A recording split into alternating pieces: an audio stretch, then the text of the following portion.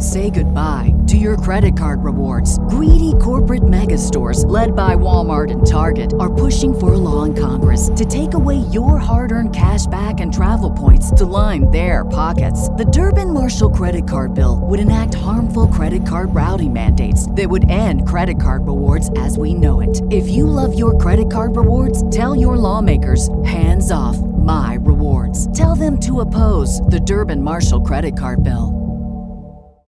Welcome to Radical Personal Finance, a show dedicated to providing you with the knowledge, skills, insight, and encouragement you need to live a rich and meaningful life now while building a plan for financial freedom in 10 years or less. My name is Joshua. I am your host.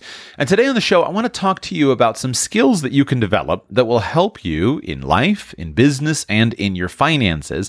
But these skills are not hard skills. They're not math skills, and we're not going to talk about a specific financial planning tactic. Rather, these are soft skills, things that you can use and develop to enhance your career and enhance, in the long term, the outcome that you gain from your work. I generally tend to keep Radical Personal Finance free of current events, unless they are somehow related to some impending financial news that you need to know. And of course, from time to time, there's some of that. Or unless there are valuable lessons in it. And today we're going to talk about networking and developing influence and how it can help your wealth. But I was inspired to do this based upon recent news events. As I record this episode and release it on Monday, September 30, 2019, there is quite the brouhaha in the United States over the alleged actions of President Trump, as well as the alleged actions of former President Joe Biden. The details of that are not material to our conversation, except as it relates to the income that politicians can gain from their involvement in politics. My interest is specifically in the story of the son of former President Joe Biden, Hunter Biden. And that story is part of the fact pattern over which is being vigorously debated in the United States over what the son, Hunter Biden, was doing in his work. Now, for context, let me just reference a USA Today newspaper article from October 17, 2014. Headline, Biden's son fails drug test, is discharged from Navy. Hunter Biden, the youngest son of Vice President Joe Biden, has been kicked out of the military after testing positive for cocaine. Two people familiar with the matter said Thursday. The younger son of Vice President Joe Biden failed a drug test for cocaine a month after his commissioning last year into the Navy Reserve and was discharged. Hunter Biden, an ensign, had been selected for commission as a reserve officer through the Direct Commission Officer Program in 2012, according to Commander Ryan Perry, a Navy spokesman. He was commissioned into the Navy Reserve Unit for Navy Public Affairs Support Element East in Norfolk, Virginia. Biden, who had no prior military experience, was one of 6 officers commissioned nationally into the Navy Reserve Public Affairs Division. Skipping one paragraph of platitudes. The incident, 2 paragraphs. Biden, 44, was discharged from the Navy Reserve in February. He has worked as a lawyer, lobbyist, and managing partner at the investment firm Rosemont Seneca Partners in Washington.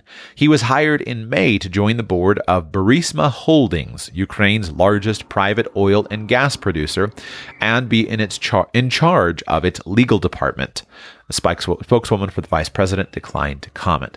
That was from 2014. And the little piece of news that more people today have become aware of than they were in 2014, 2015, is that Hunter Biden was allegedly, as far as I know, this is not a disputed fact, so I guess I should say, he was being paid about a salary of $50,000 per month or $600,000 per year in his work for the Ukrainian oil and gas company. Now, the facts of this case can be disputed depending on what perspective you have. Different people look at it and see different things. I simply want to point to the bare facts. The bare facts are that a man was discharged. It was called an administrative discharge.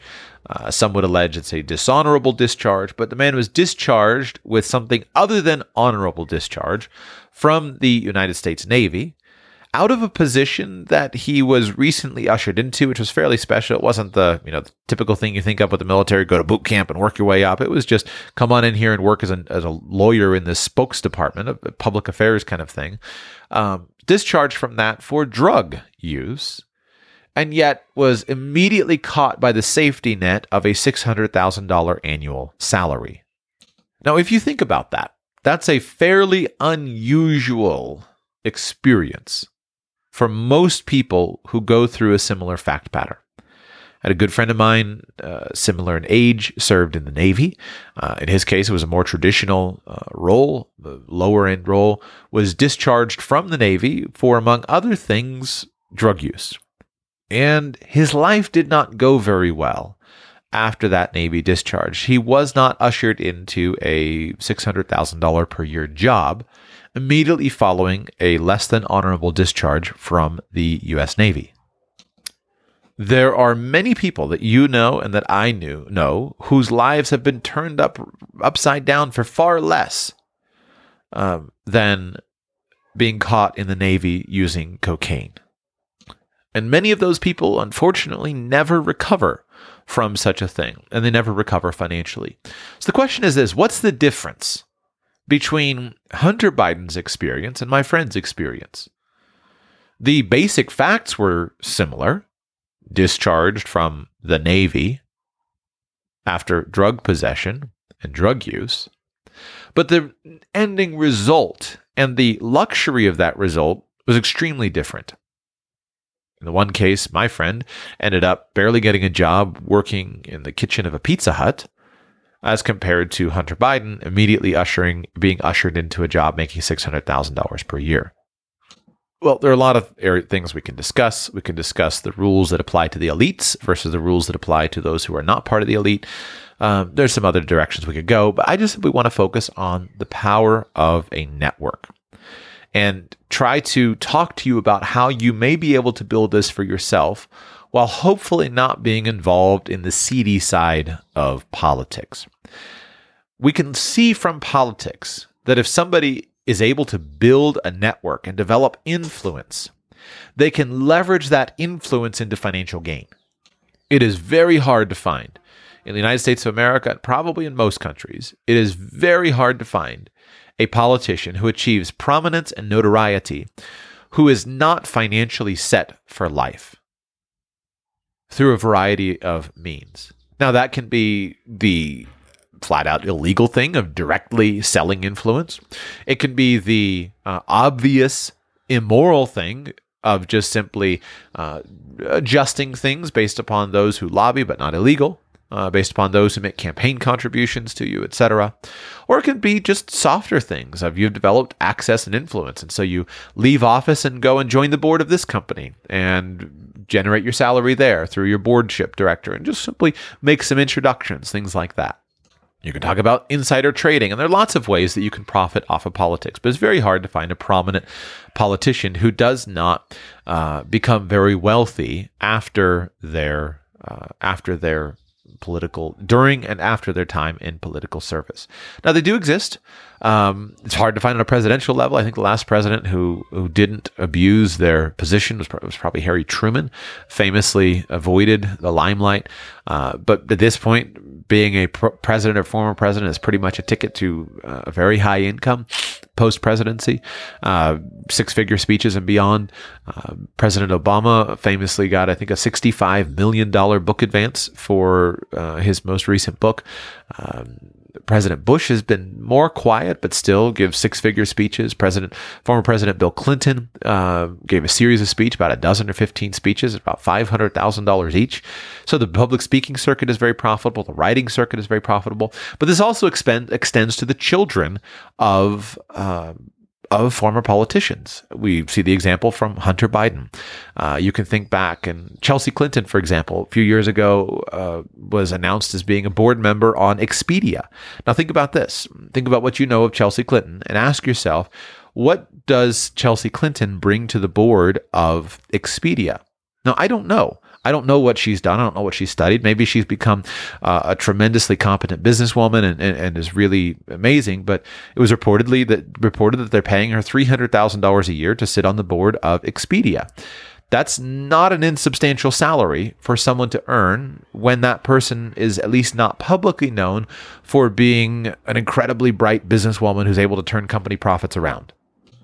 Going back prior to that Expedia announcement, Chelsea Clinton was brought on with a job with NBC as a special part-time correspondent and was reportedly paid $600,000 per year for her work there to produce some occasional feel-good news stories. Probably a normal compensation was, if you go back to the news stories at that time, normal compensation would be more like $100,000 to $200,000. Well, she was paid $600,000 per year. Lest we pick on the Clintons too much, the Bushes similar things. The daughter of former President George W. Bush, Jenna Bush Hager, reportedly is paid $4 million for her work in the TV business. Her sister, $4 million per year. Her sister, Barbara Pierce Bush, a little bit more private, less in the public eye, but still extremely effective and productive. Currently, reportedly, of course, you never know how these things are because of the public. There's not reporting requirements of individual private people's net worth, but reportedly has a net worth of something like $5 million at this point as a young woman. So she's been able to profit off of that. She gives keynote speeches, and famously, a few years ago, headlined for Planned Parenthood. At a keynote speech event there. And so I don't know what she was paid for that. I don't know if anyone is ever able to find out those details. I don't know if she did it pro bono, but it's not unusual for someone in that position to make several tens of thousands of dollars for such an event. Former President Obama's children are still young, but they will, as they go through their elite college path and whatnot, they will emerge and they will be well taken care of for their careers. And of course, President Trump's children, the same thing will happen in the coming years. So it's extremely obvious for presidents, and it applies to lesser degrees to other people as well.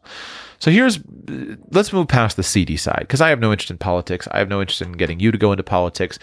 It is important for me to cover. The show is called Radical Personal Finance. And yes, you could become a multimillionaire and assure the future of your children by going into politics, but you often will have to sell your soul.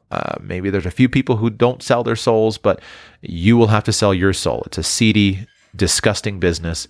And what does it profit a man if he gain the whole world and yet forfeit his own soul? I see nothing. But are there lessons that you can learn from that and apply to your own life? And my answer is yes. Because at the end of the day, developing social capital as one of the forms of capital to develop is not in and of itself wrong. It's not in and of itself immoral. In fact, it's extremely important. And essentially what politicians do is simply on a large level what you and I should do in our local communities. The difference is, of course, that politicians do it through the levers of the government, which has a monopoly on force. You and I have to do it and should choose to do it by being those who are committed to nonviolence and non-coercion. You and I do it through persuasion and influence rather than force. And I want to talk to you about how you can develop skills of networking and influence. If there are crimes that are developed or that are actually committed, I don't know if there are or not by politicians, usually it's a matter of leveraging influence. And sometimes that's a direct payment for services. You made this payment and funneled the money through to me in some way that passes the smell test. And then we find over here that this thing happened that treated you well. And this happens every day. All big major companies have their lobbyists on Capitol Hill. They're constantly involved in saying, how can we tilt the laws in our favor? And wealthy people, et cetera, do exactly the same thing. But from your and my perspective, the right way to do this is to think about, how can I be of service to the people that I serve? How can I help them?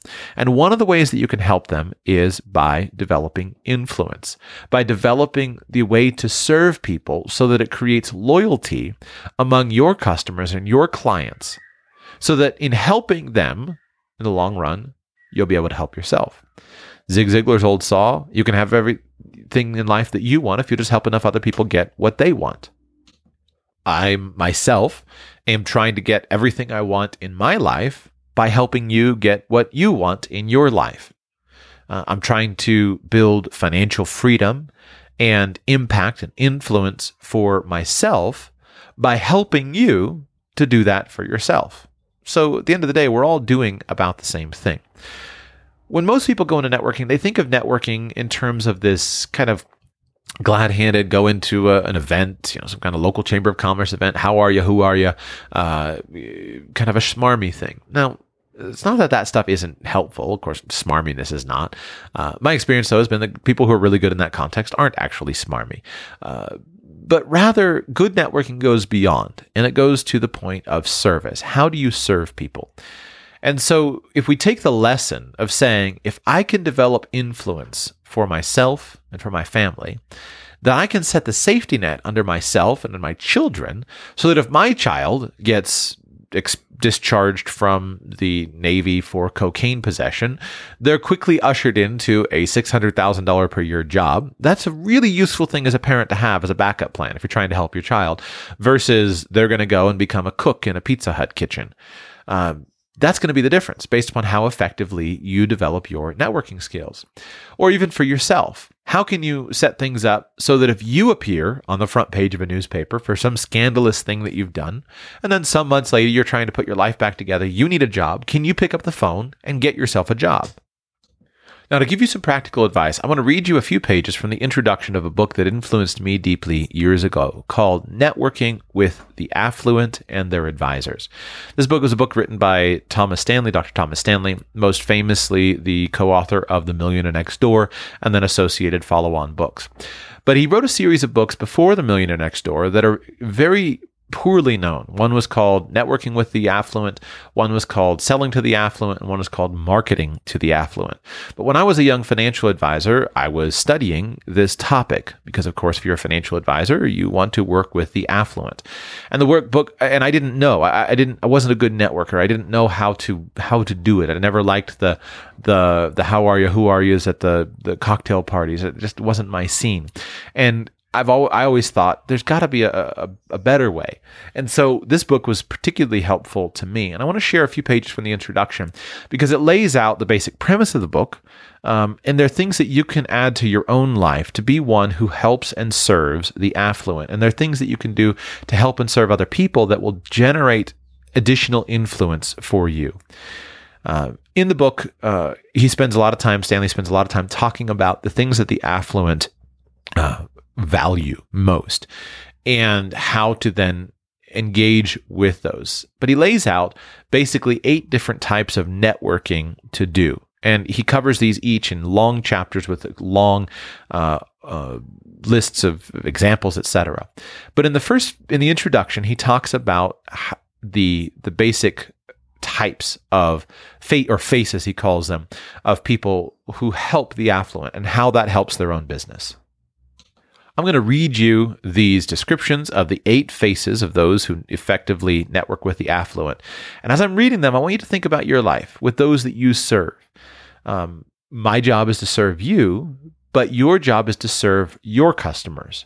And think about how you can do this more effectively with your customers, the people that depend on you, so that you can develop political influence in your community, so that you can develop social capital in your community, so that you can develop that social safety net, which will serve you and your children well in your time of need.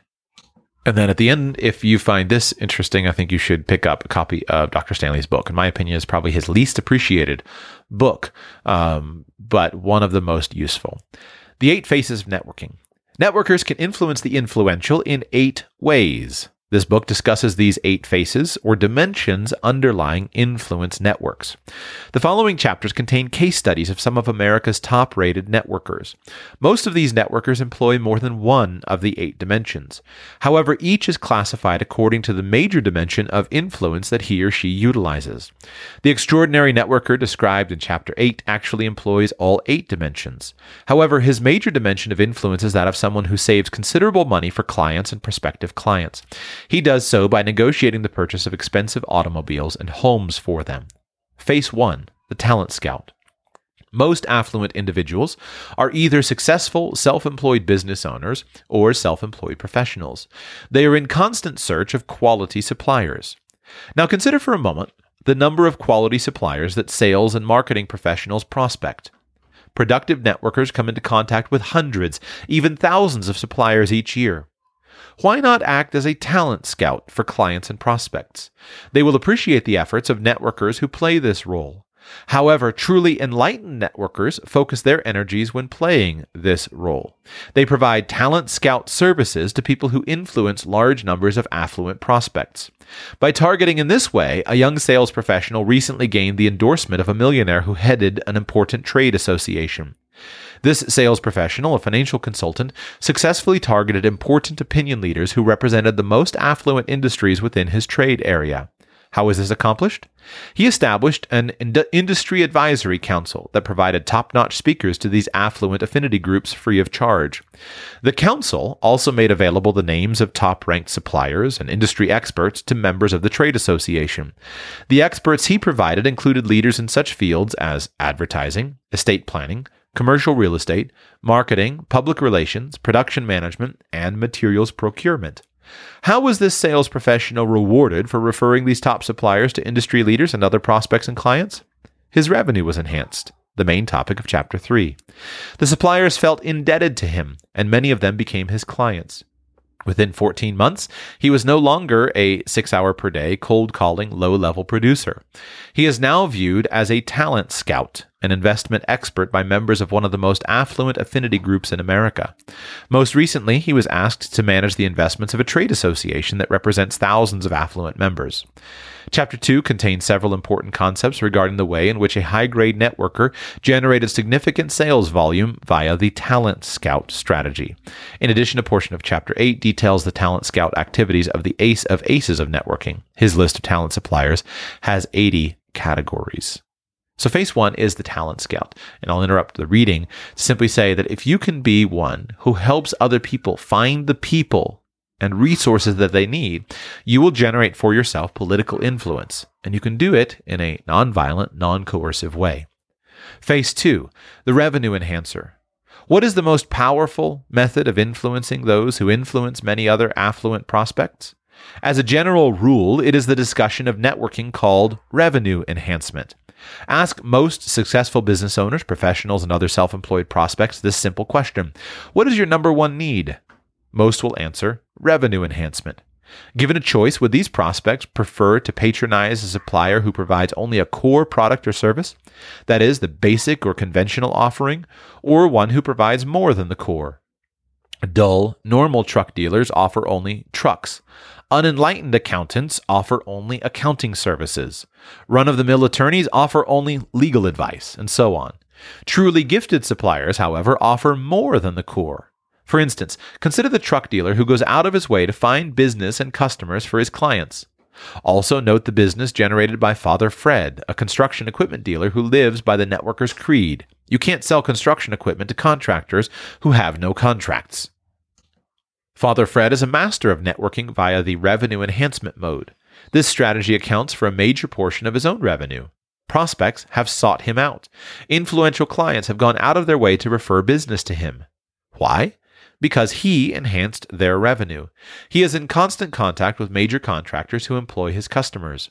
Most of Father Fred's customers are subcontractors. On their behalf, he debriefs contractors about their needs for subcontractors. Thus, Father Fred creates his own demand. He enhances the demand for his clients' offerings. In turn, the enhanced demand for those offerings enhances the demand for Father Fred's construction equipment. There are thousands of equipment dealers in America, but there are only a few Father Freds. If you needed equipment, what type of dealer would you seek? Revenue enhancement is not limited to the construction industry. Look at the case of a truly enlightened auto dealer in Texas. To target top sales professionals from the investment industry, he networked with a regional sales manager from a brokerage firm. The sales manager referred his top producers to the auto dealer. Why? Because the auto dealer enhanced the sales manager's revenue. The auto dealer not only referred his top suppliers to the sales manager, he also sent the sales manager the names of people who had recently been awarded major construction contracts in Texas. Almost all of these winners had bids in the over $1 million category. How did the auto dealer obtain this information? He once asked a euphoric customer why the customer had just purchased a top-of-the-line model. The answer was quite simple. I just won a major construction contract. He then asked the customer another question. Auto dealer: Sir, is there any publication that lists all of the people in your business who won construction contracts?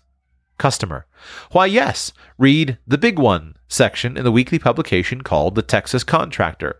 It lists a dozen or more big winners each week.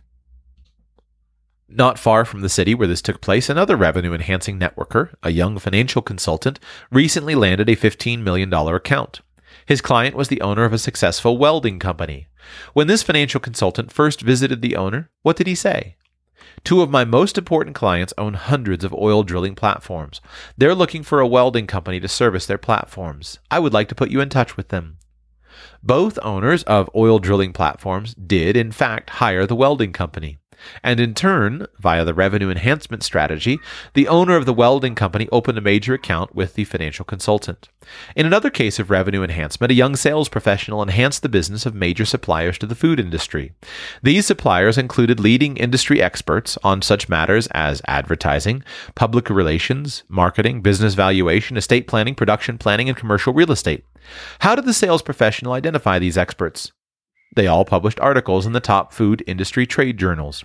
When the sales professional in this case first prospected owners of food companies, they often said, "At the moment, I don't need what you're selling."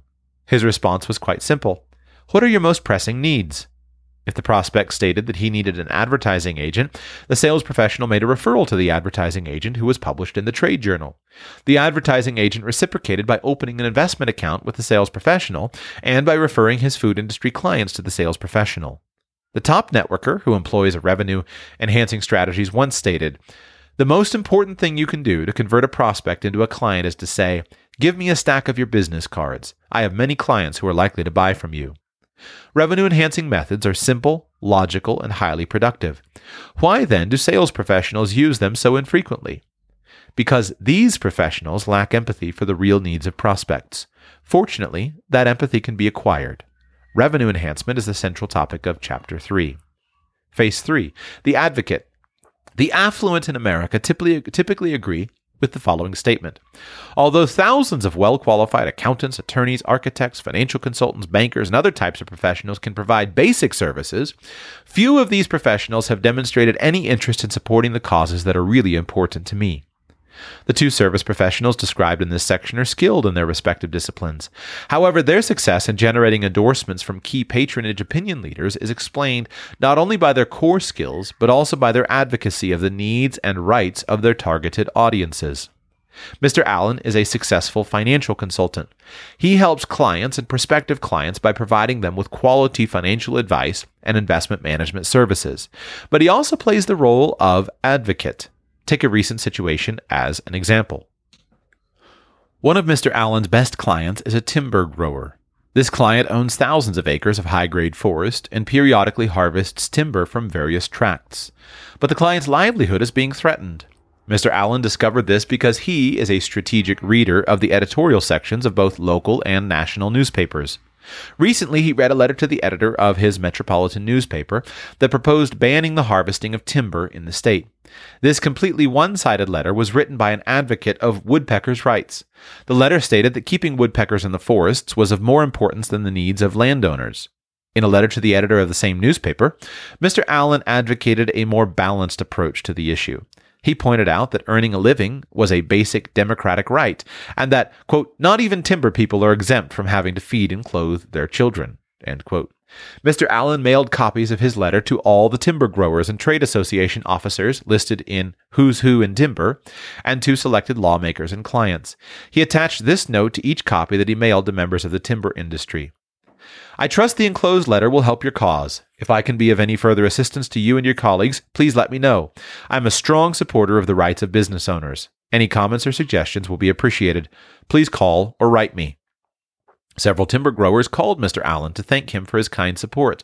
All of the others took his telephone call immediately, or returned the call within a day or two. Several eventually became his clients. A steady stream of prospective clients has been referred to him by the timber growers listed in Who's Who in Timber. How many other professionals who service the members of Who's Who in Timber played the role of advocate? According to Mr. Allen, the answer is 0, and only Mr. Allen reaped the benefits that advocates receive. He has been endorsed as an outstanding financial advisor and asset manager by an increasing number of industry opinion leaders. Mr. John is a landscaper whose case history is similar to Mr. Allen's. Although only in his mid-20s, Mr. John is already an accomplished networker and marketer of his services. As an example of his high level of networking, consider his recent role as an advocate of the rights and freedoms of senior citizens. During a recent visit to his grandfather, Mr. John learned that his grandfather was quite upset by an article that had appeared in the local newspaper. The article argued that seniors were unable to operate motor vehicles safely and suggested that they be required to take a driver's test every year.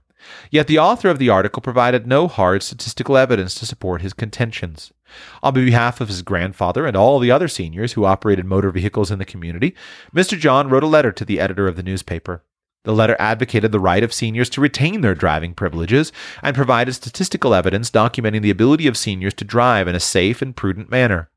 That evidence was gathered and disseminated to seniors by the state's Mature Citizens Association. Mr. John sent copies of his letter to all of the senior citizens among his clients, and closed with the letter was this note: "Most of my clients are seniors. I really appreciate your business and hope that the enclosed letter will help your cause." A copy of Mr. John's letter was placed in his firm's New Business Development Dossier, also known as a promotional packet. The letter was also published in 3 area-based newsletters to which seniors subscribed. Mr. John's trade area is in the center of affluent retirement communities, and when Mr. John's firm submits a written proposal to the managers of these communities, it encloses something that none of his competitors can match: Mr. John's letter to the editor, which documents his role as an advocate of the causes of senior citizens. Mr. John also provides free landscaping services to 2 rest homes for underprivileged senior citizens. This contribution is noted in his dossier. Mr. John is quite frank about his view of landscapers. He will tell you that scores of qualified landscapers within his trade area are skilled in the development and decorative planting of gardens and grounds. Beyond this core service, however, only Mr. John distinguishes himself as an advocate of his target market. Chapter 4 details several examples of the advocacy role played by innovative networkers. Phase 4. The Mentor. Many top-grade networkers play the role of mentor for clients, but only a much smaller number have been clever enough to play that role for the entire membership of an affluent affinity group. Bart Carr is one of them.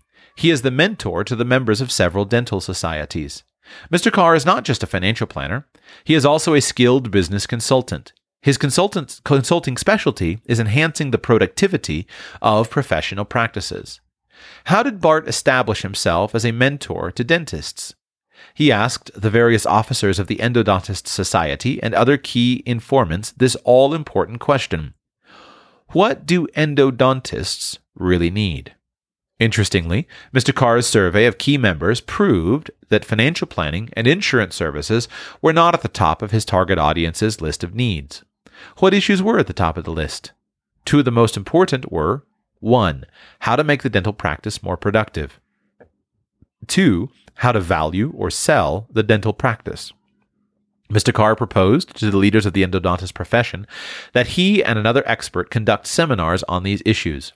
He persuaded the nation's leading expert on valuing and selling dental practices to conduct seminars with him, not by offering to sell him life or disability insurance, but by offering exactly what the expert needed: an opportunity to address thousands of prospective clients. To date, thousands of endodontists have heard their message, a message from mentors. This is why so many endodontists have sought Mr. Carr's advice concerning financial and insurance matters. Would this have happened if he did not first position himself as a mentor to the leaders, the society, and the rank and file of the endodontist profession? No is the answer he gave to this question. But Mr. Carr is not the only networker who has served as a mentor before receiving the benefits gained by mentors. A young top-producing financial consultant recently asked me to send an autographed copy of my book to the owner-manager of a luxury automobile dealership. I asked him why he was being so kind. He told me that he had developed an interesting method of generating new business. He conducts selling to the affluent seminars for selected automobile dealers and their sales professionals. In essence, his task as a mentor is to teach clients and prospects how to fish. At the end of each of these seminars, this financial consultant is given time to lecture on investment-related topics. Each time he converts a dealership owner into a client, he asks, "Do you know any other dealers who might benefit from my services?" A financial planner is even more resourceful. He had the courage, intellect, and audacity to network with the regional sales manager for a manufacturer of luxury automobiles. What was the theme of his letter? Quote, According to a recent newspaper report, the public views most automobile salesmen as being unprofessional. Copy of trade article enclosed. People in my industry have long faced the same problem. Along these lines, I conduct seminars on how to put professionalism back into selling. I'm sure your dealers could benefit from my message. I have been a mentor to many people who today are truly sales professionals. Hopefully, we will be able to discuss these and related issues in person. I will call your office next week." Close quote. The regional sales manager did not wait until next week. He took the initiative of contacting the mentor in this case. Why? Because the mentor offered to help solve a major problem facing him and his industry. Yes, it is often productive for sales and marketing professionals to become mentors to influential people. Most networkers are, by definition, influential. So consider the value of becoming a mentor to networkers. This is truly a worthwhile vocation. The Dean of Networking, the networker of networkers, is Miss Jeannie Johnson of Dallas, Texas. A recent news release featured her contribution to this growing field. Quote, "Jeannie Johnson may not have invented networking, but she perfected it. In February of 1988, Jeannie left her own investment advisory firm and concentrated on networking full-time.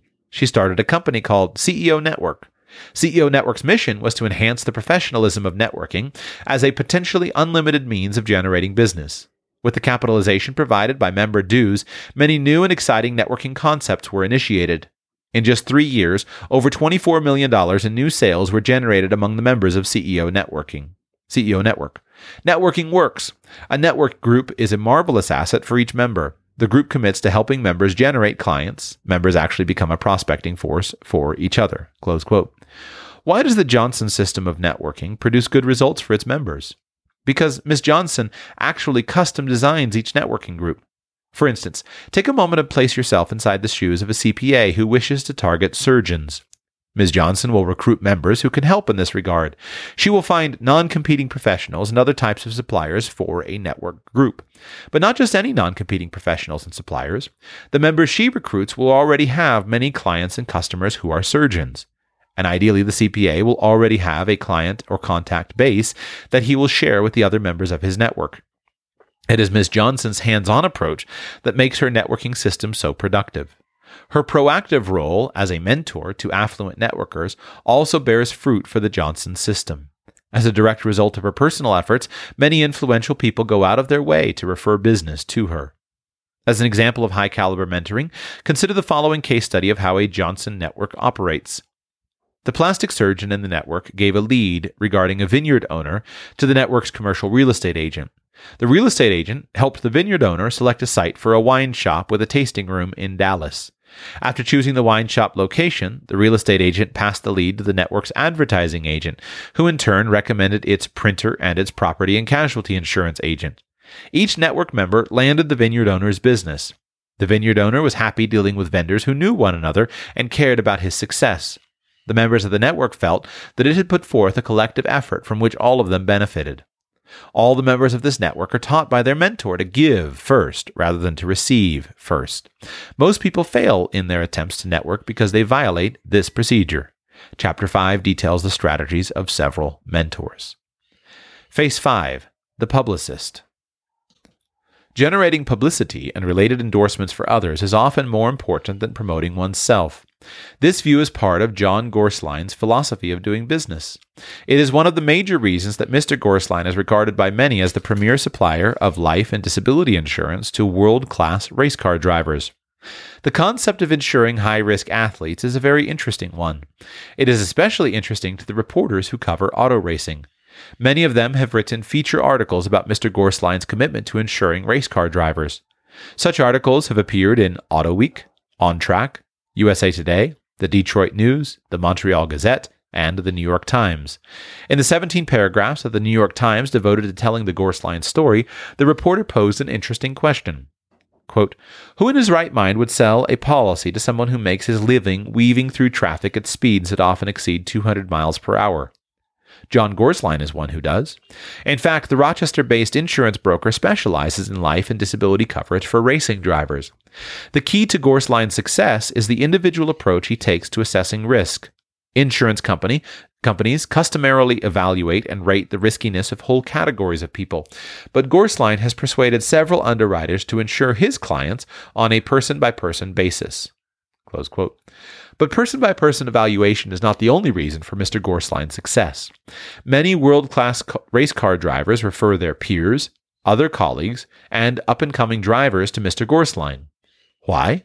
When these world-class drivers were novices, he helped them with more than their insurance needs. He went out of his way to endorse them. He made important referrals on their behalf to writers, reporters, sponsors, team owners, and race car owners. In fact, several of the top race car drivers in this country will tell you that Mr. Gorsline helped them obtain their so-called rookie test. Passing this test is required to obtain a race car driver's license. Mr. Gorsline has very close ties within the car racing community. He serves on several important boards that represent the car racing industry.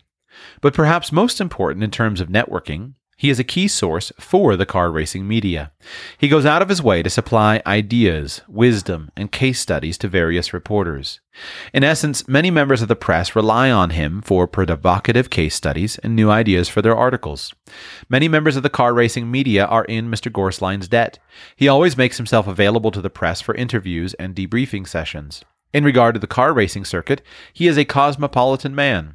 Last year, he logged over 300,000 miles flying to car races all over the world.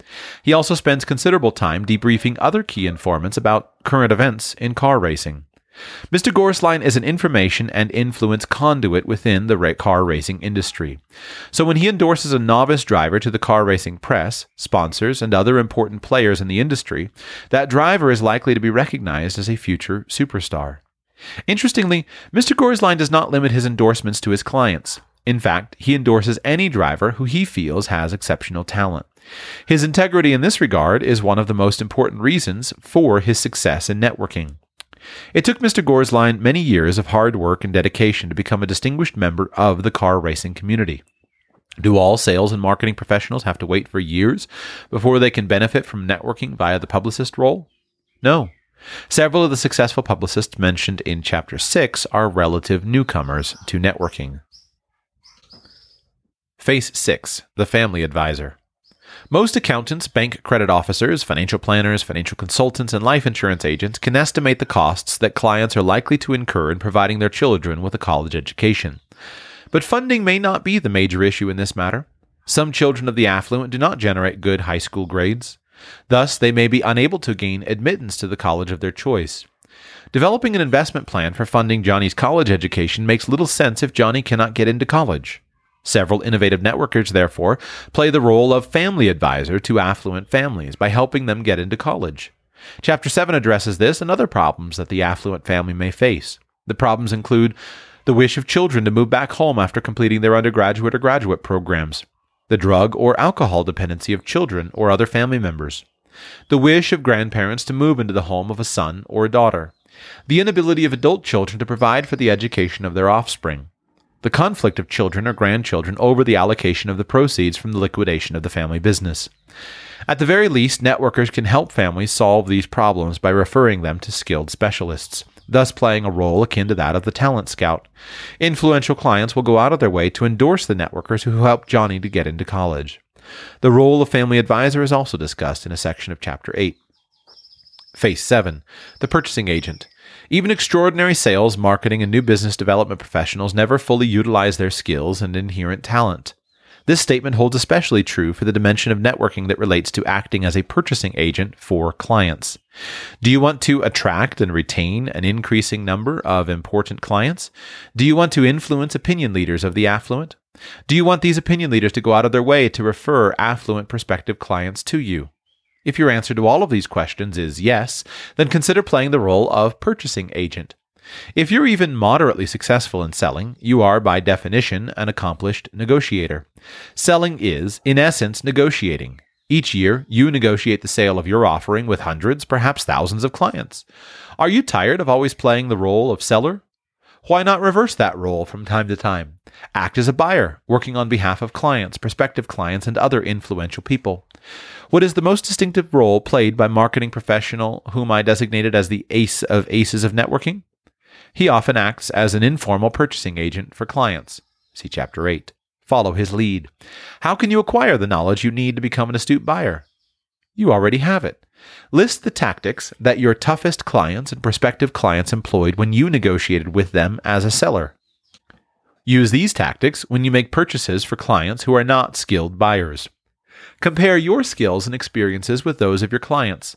Most of them lack your skills in relating to people, and many of them don't have the time, interest, or courage needed to ask sellers for a so-called better deal. Most of your clients are not seasoned buying professionals, yet these clients often make both personal and business purchases. Many of them lose thousands of dollars each year by cutting bad deals. Describing his own experiences with such clients, the ace of aces of networking notes that many of my clients find it demeaning to ask the seller for a discount. This applies to the purchases of everything from expensive homes, luxury automobiles, commercial real estate, even businesses. That's where I come in.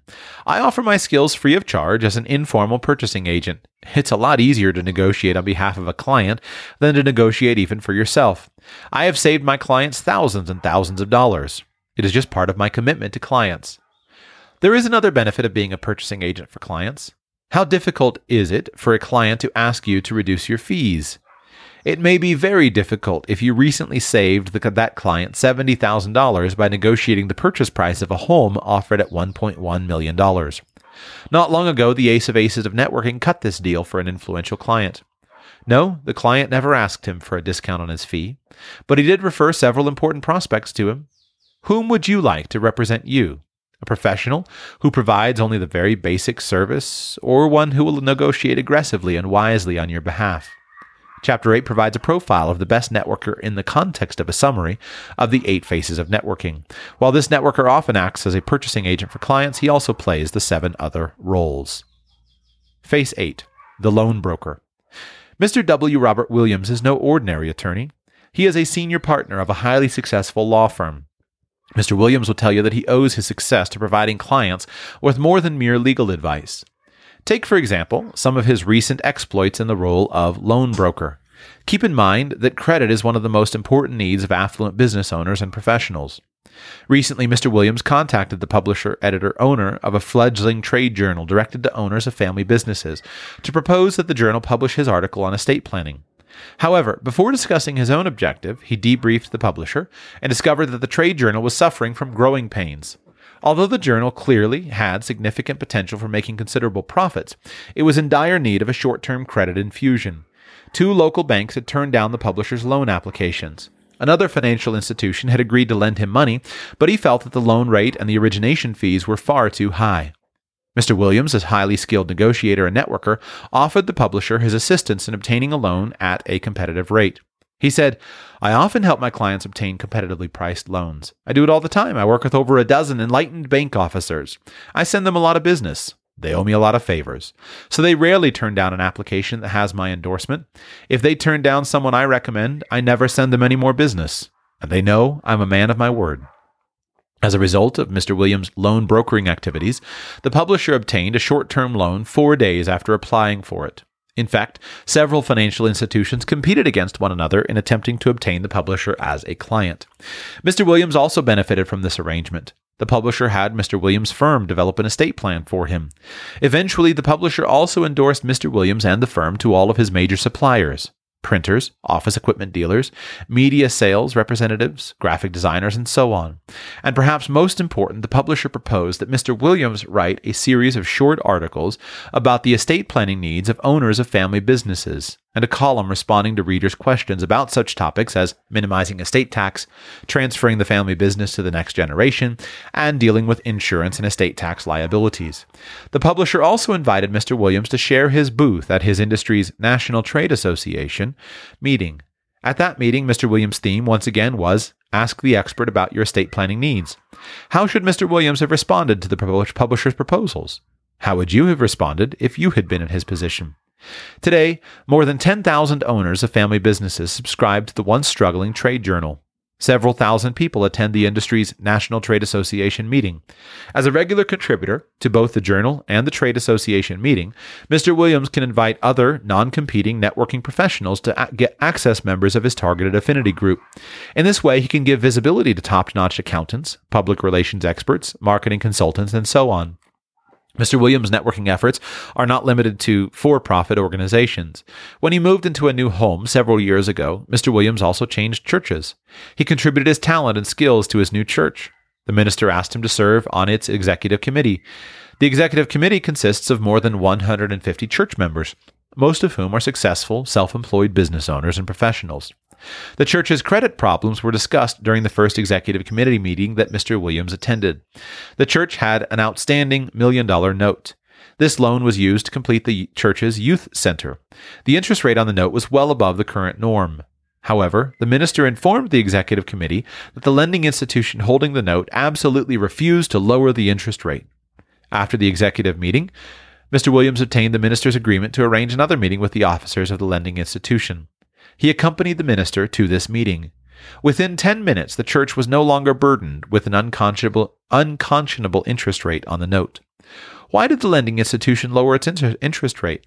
Mr. Williams explained to its officers that he had contacted several other lenders and that 2 of them were already committed to lending the church money at 1 over prime. One of these lenders happened to be the major competitor of the lending institution. Thus, Mr. Williams' network of sensitive lenders contributed to a higher cause.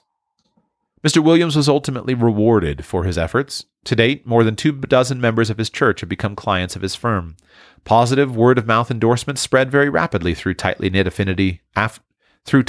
affluent affinity groups. But what was the cornerstone of the rapid diffusion of positive information about Mr. Williams? Remember that people will go out of their way to endorse you if you do things that go beyond the core offering. During a recent executive committee meeting, the minister told the members, "I have some important news. We have recently been informed that the interest rate on our note has been substantially lowered." He then went on to acknowledge Mr. Williams' efforts. He introduced Mr. Williams as an estate attorney who obtains credit for noble causes and even clients. It's all part of his service commitment to our church and community. Mr. Williams' estate planning business is a very successful one, but his estate planning skills do not fully explain his success. Much of his business is generated by his efforts to cultivate strong relationships with what he calls enlightened credit sources. Chapter 9 details the loan broker concept. End of the introduction. I hope that I have piqued your interest in Stanley's book. It is quite excellent. And I hope that I have piqued your interest in thinking about how you can more effectively serve others. When you look through the headlines, you and I have no way of knowing, and probably will never know, whether somebody has a certain connection or a certain bit of influence, and whether that is just the normal functioning of human life, or whether there's some kind of special backroom deal, right? How would we ever know? So all we can do is presume innocence until proven guilty and try to believe the best about other people. But what I've just read to you doesn't involve government politics. It involves individuals helping and serving other people. If you study politicians, what you'll usually find is that politicians, at some point prior to their move into politics, have learned and perfected or are in the process of perfecting these basic skills. And what they do is they go from dealing with one affinity group that may be around an industry or a certain cause to going to an affinity group that usually involves a geographic area. And they simply apply those same skills. So whether that's the mayor of your town lobbying for your town to be successful as compared to other towns, whether it's a local representative of some kind or a local governor of some kind, they just simply take one affinity group. Previously, they worked with car dealers, and they just simply adjust that into a different direction. But the basic principle for you and me to always remember is the principle of service. I always go back to that most important statement by Jesus. He who would be the greatest among you must be the servant of all. If you think about that, that sets out the basic paradigm of success in this world.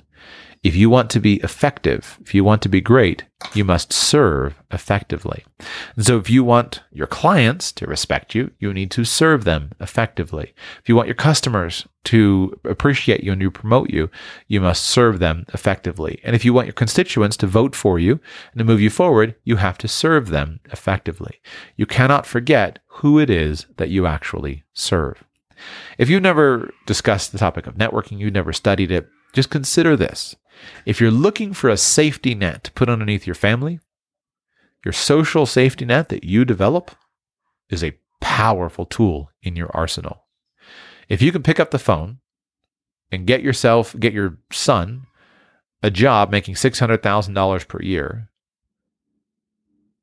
you now have a powerful tool that you can use for the success and well-being of your family. When you can do that, it really doesn't matter how much money is in your kid's 529 account. It really doesn't matter how much money you have. So while you're developing your financial capital, develop your social capital. And if you've never studied the topic of networking, I encourage you, pick up a copy of Stanley's book, Networking with the Affluent. Read it, consider the examples, and see how you can apply them to your own life. Mother's Day is almost here, and you can get her the most beautiful time-tested gift around. A watch she can wear every day from Movement. Whether mom's into classic dress watches, rare and refined ceramics, or tried and true bestsellers, Movement has something she'll love. And right now, you can save big on the best Mother's Day gift ever with up to 50% off site-wide during Movement's Mother's Day sale at MVMT.com. Again, that's up to 50% off at MVMT.com.